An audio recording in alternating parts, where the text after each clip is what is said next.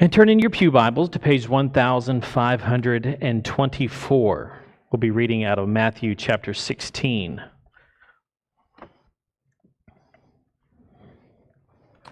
Matthew chapter 16, verses 13 through 25.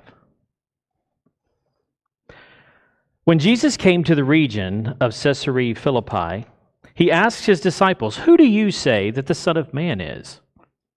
Well, they replied, "Some say John the Baptist, others say Elijah, and still others Jeremiah or one of the prophets." "But what about you?" he asked. "Who do you say that I am?" Simon Peter answered, "Well, you are the Messiah. You are the Son of the living God." Jesus replied, "Blessed are you, Simon, son of Jonah. For this was not revealed to you by flesh and blood, but by my Father in heaven. And I tell you that you are Peter, and on this rock I will build my church, and the gates of Hades will not overcome it. I will give you the keys to the kingdom of heaven. Whatever you bind on earth will be bound in heaven. Whatever you loose on earth will be loosed in heaven."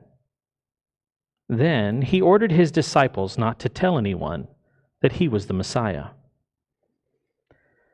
From that time on, Jesus began to explain to his disciples that he must go to Jerusalem and suffer many things at the hands of the elders, the chief priests, and the teachers of the law, and that he must be killed, and on the third day that he would be raised to life. Peter took him aside and began to rebuke him. "Never, Lord," he said, "this shall not happen to you." But Jesus turned to Peter and said, "Get behind me, Satan. You are a stumbling block to me. You do not have the mind of the concerns of God, but merely human concerns." Then Jesus says to his disciples, "Whoever wants to be my disciple must deny themselves. They must take up their cross and follow me. For whoever wants to save their life will lose it. But whoever loses their life for me, they will find it." This is the word of God for the people of God. Thank you. You may be seated.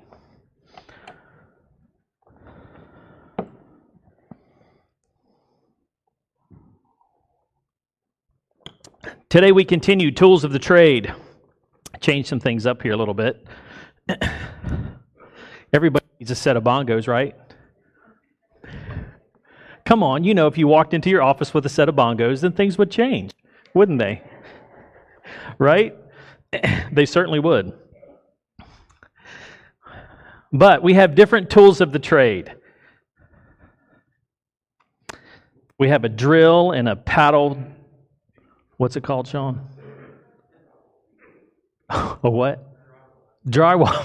It's a drywall beater. These are Sean's. He let me borrow it while I was trying to fix my house. Computer, all that stuff that we all need. Painting supplies, and then probably one of the most needed tools of the trade. Yeah, see? I knew you guys could talk. Coffee, right? Oh, and you know what? One of the neatest things is, too, I know I get distracted. Squirrel! But you can tell a lot about people by the mugs they have in their house, right? Can't you? So, you know what this is? This is Thor's hammer. But it's a mug. Kind of cool, huh? Then you have these other ones, and then there's this one here. This one says Mr. Fabulous on it. Yeah. Somebody got me this. Do you know who? I did. I know, right? Isn't that great? We'll just leave that right there. Anyway. But you can tell a lot about somebody from the tools that they need and what they've put their hands to. You can tell how good they are at what they do because they take care in the tools that they get for what they need, and they want to make sure they get the right ones. Today, we're going to be talking about fasting. This is probably going to go into next week and maybe even the week after, because there's a lot to discuss with it. Fasting isn't really known. We know of some different things in Scripture about fasting, but fasting, generally speaking, has to do with food or the lack thereof, right? One of the interesting things about fasting, as it being one of the disciplines from Scripture and one of the tools of our trade in living this Christian life to the fullest, is that it is one of the things that is not required in Scripture when it comes to the New Testament. It isn't.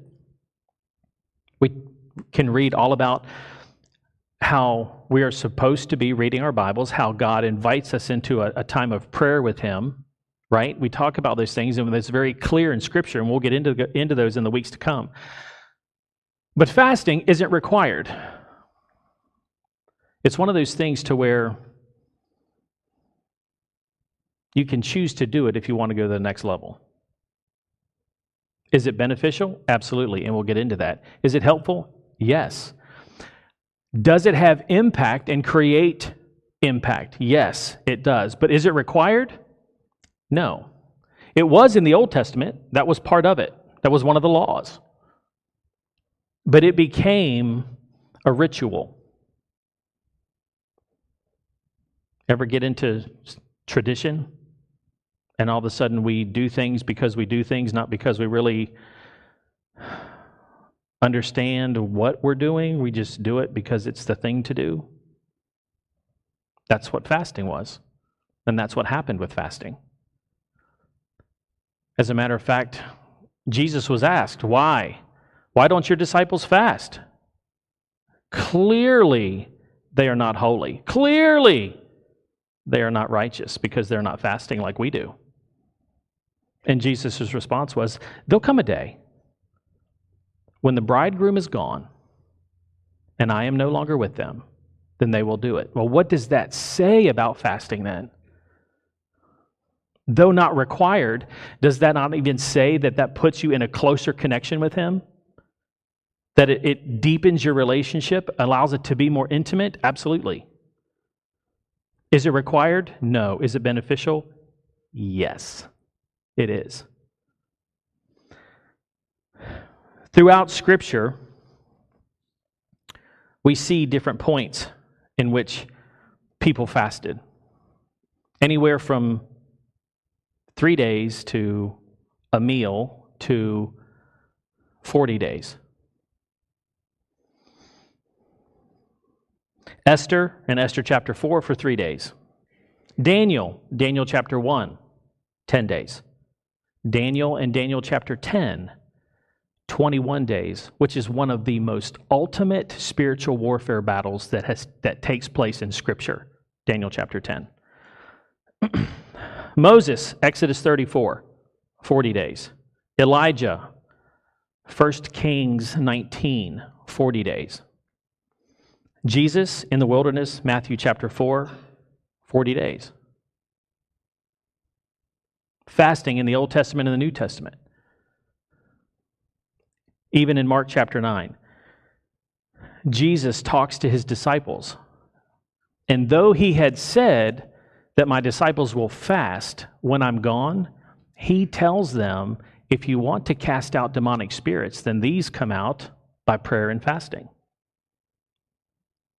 He wasn't telling His disciples that they couldn't fast until He left. He was just saying that they will understand the need for it when He left.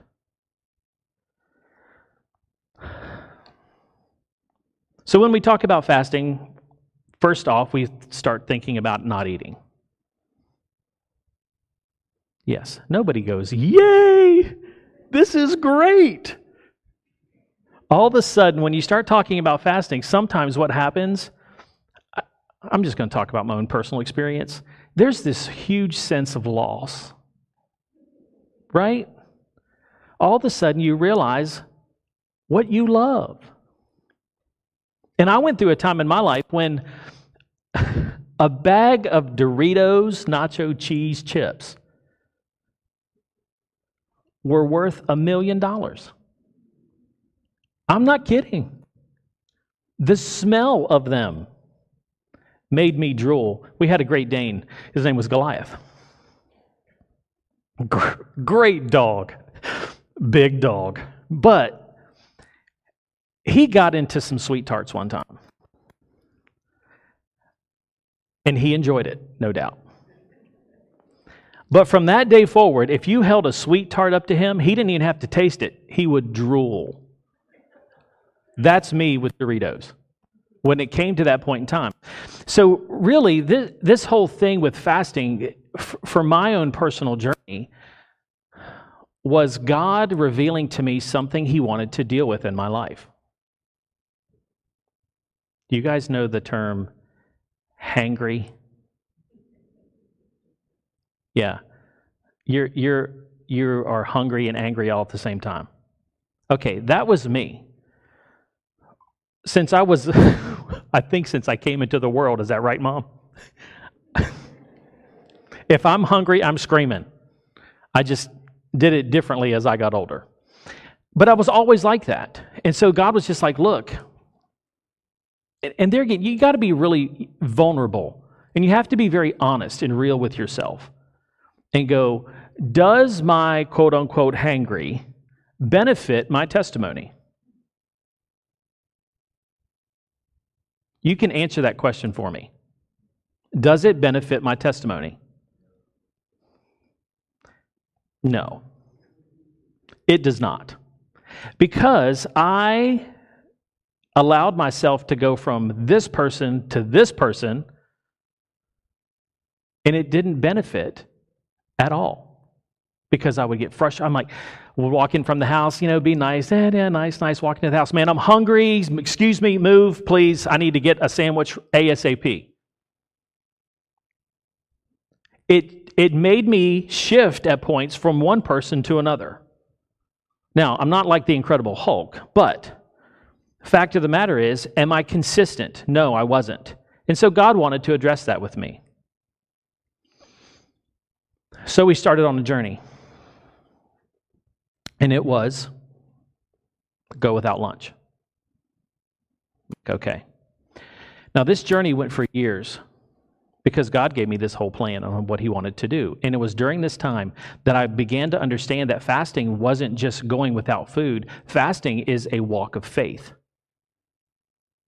Fasting is about the close relationship with God. Fasting is looking at those things that you have in your life that don't need to be there, that block my intimacy with the Lord, and remove them. Fasting for me was about denying myself. Denying myself. Not just the Doritos and Snickerdoodles and all that great stuff, but about allowing me to act and react in ways that were not pleasing to the Lord. We're getting deep, aren't we? That's it. And so I thought, okay, a meal, I can handle it. Why? Why did I think that? Because I'm a competitor. I can beat this. I can win. So I got one meal under my belt. The next week was 2 meals. The next week was 3, one a day. And then the next week was a day and a meal. And then I'm like, God, where are we going with this? And he's like, I'll tell you. All those fasts that I just talked to you about in Scripture, that's where we're going. 3-day, 10-day, 21-day, 40-day. Okay. Now keep in mind, this is a years and years process. And so we get to the point where it's 3 days. Then he let me do 7 days. I didn't have to jump to 10, and that was wonderful. But still, I had this mindset, I can do this, I can beat it. And it was moment by moment that it began to just stop. Me going, I can win, I can beat this, I can do this. And it's like, what does God want to do in my life? And so he began to highlight different things. And so we went 3 days, and we went 7 days, and 10 days. And it was the 10-day mark that I really understood all of that I just talked to you about being hangry. That it's like, I have to let this go. And it doesn't own me. It doesn't own me. He owns me. So God, I need your help to defeat this because I can't do it. So it's during this time of not eating. And if you think about it, you're not eating. Okay, so all the time that you use to prepare your meal, all the time that you sit there and eat, all the time that you take to clean up, what do you do with all that? Because all of a sudden I got time on my hands.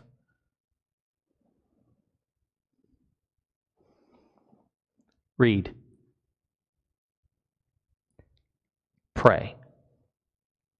Get in your quiet place. And search out from here those things that He is dealing with in your life. That's what you do. That time is an offering to Him. And it will change you. And you will not be the same person that you were. Because it's about surrender. Remember, denial of self. Well, man, Pastor Ian, isn't it enough that I'm giving up food? Do I also have to discipline myself to read the Bible and pray? Yes. Yes.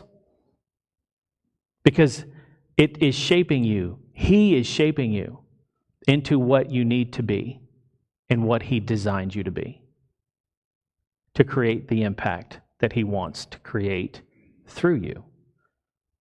But you have to give things up. It's taking up your cross. And that was me. I enjoy food.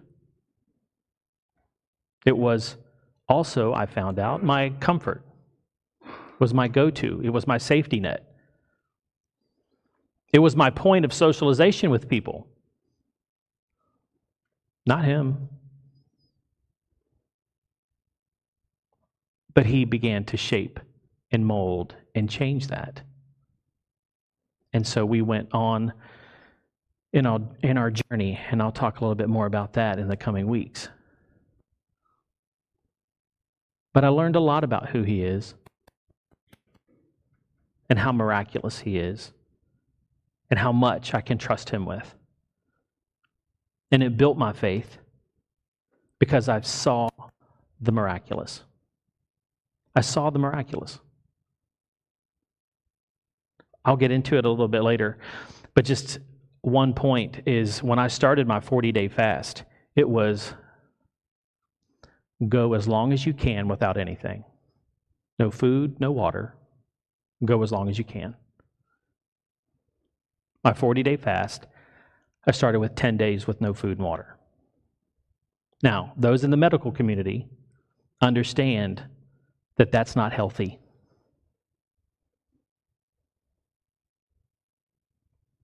But I'm sitting here talking about it with no organ damage. So, you learn a lot about who He is and what you can trust Him with.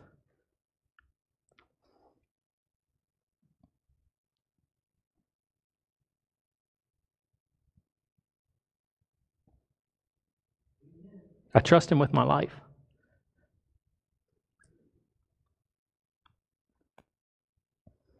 I do. I trust Him with all I have. Everything that He's given me. Everything that He's allowed me to have and the privilege that I have to be and to do what He's given me.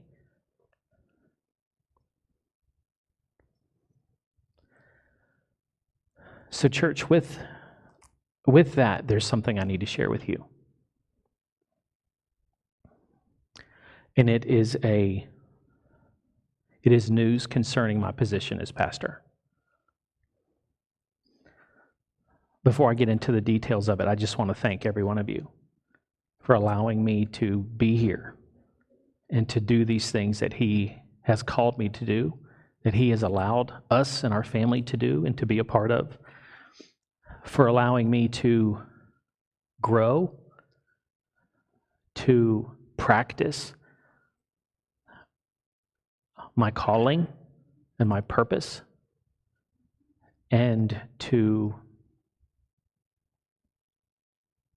be. It is a tremendous privilege that I have gotten to do this. But the time has come for me to step away.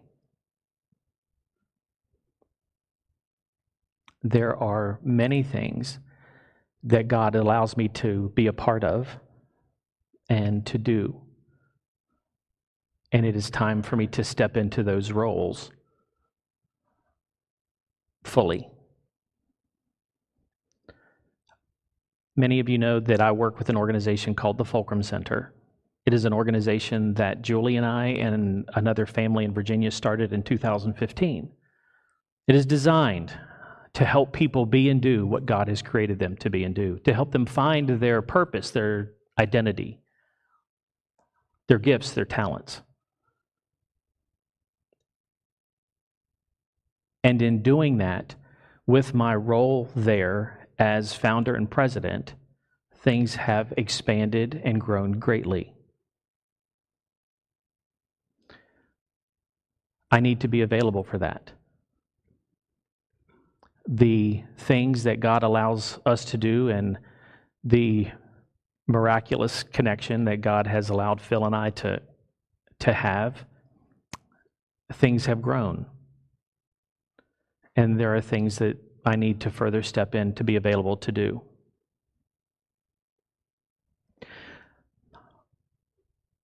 We have other team members with the Fulcrum Center. As we speak right now, one of our team members is flying to Egypt. And her role there is to represent the Fulcrum Center to the global sports movement, which is a Christian organization that inserts all of the things that we've been learning and teaching into the sports world, from professional athletes to college level athletes to high school.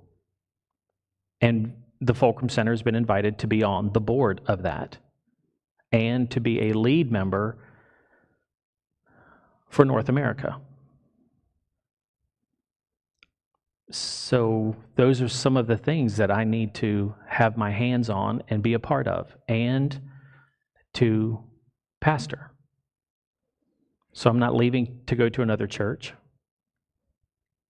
I'm not leaving to step into a role that pays a whole lot of money. It's not about that. It's about being obedient. It's about following His lead. It's about turning in the back of your Bibles, and if you look at the maps where you see Paul go from city to city, that's us. That's what I do. It's what we do. So are we leaving right now? No. We're not. My last Sunday is going to be the end of April 24th. At this point, the DS is prayerfully and diligently looking into and seeking God's heart on what's the next for the church. But you are in God's hand. You need to know that. This isn't a surprise to Him or the person who's going to be stepping in. But the DS is taking care of all of that. And he'll be in touch and work with the SPRC. Are we leaving the valley right away? I don't think so. I don't know. Here's what I know. For me to step into, and for our family to step into our next, I need to step from here. That's all I know. And I'm willing to follow. That's how I got here.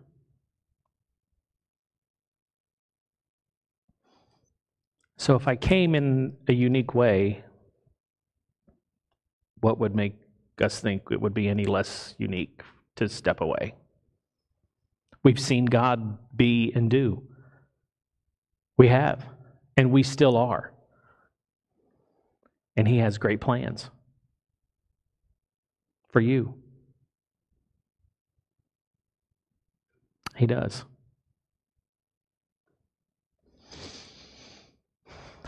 I want to be open and transparent. If there's any questions that anybody has, if they have any comments, find me, talk to me, ask me, set up a time to go to lunch or breakfast or whatever. It doesn't matter to me. But I want to be open and honest and share with you what I know when I know it. So for the next couple months, we're going to hang out and continue to do what God has had us do up to this point and continue to move forward.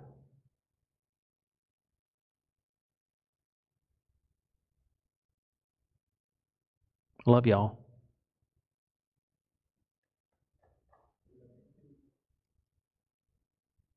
And just thank you. Thank you for letting me be different. For letting me be me. Thank you for being there for us and with us and making the impact that we've made. There'll be some things that will continue that, as far as the Fulcrum Center and all is concerned here in the area, continue working up on the hill on the radio station. We're going to continue doing the radio and the podcasts and everything that we've been doing. We've been working on doing them remote to make sure that all of that can work. At this point in time, there's always going to be some type of a physical presence of the Fulcrum Center here in Bel Air. That's what I know. And I also know that the work is not done in this area. And I know that I'm still part of it. So I'll be back. But it's to be and do what God continues to want to do in this area. And I'll continue to be a part of that. So, thank you all. Thank you for your love and your concern and your friendship. It means the world to me. Let us pray. We'll be dismissed. Father, Lord God, I thank you for your blessing, your love. God, thank you for just being you. God, for meeting us where we are and taking us to the next. God, you're just not willing to leave us in the place we are because you see so many great and marvelous things for us in these days to come. Father, and I thank you. I thank you for doing so much in so many lives. And Father, for preparing.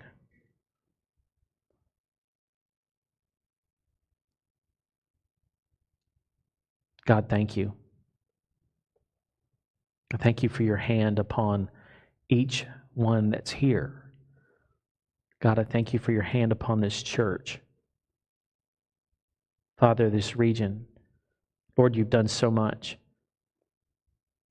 to prepare everything to move to the next. And Father, I pray that we engage you deeply and earnestly to understand what it is that you have for the next. And Father, that as we learn that, as we understand it, that Father, we would just make a deep commitment within our hearts to go after it, to stay the course that you've given us. And Father, we look for your help. We look for your comfort. Father, your peace, your strength, and we look for your miracles to allow us to move forward. Father, we ask these things in Jesus' name. Amen.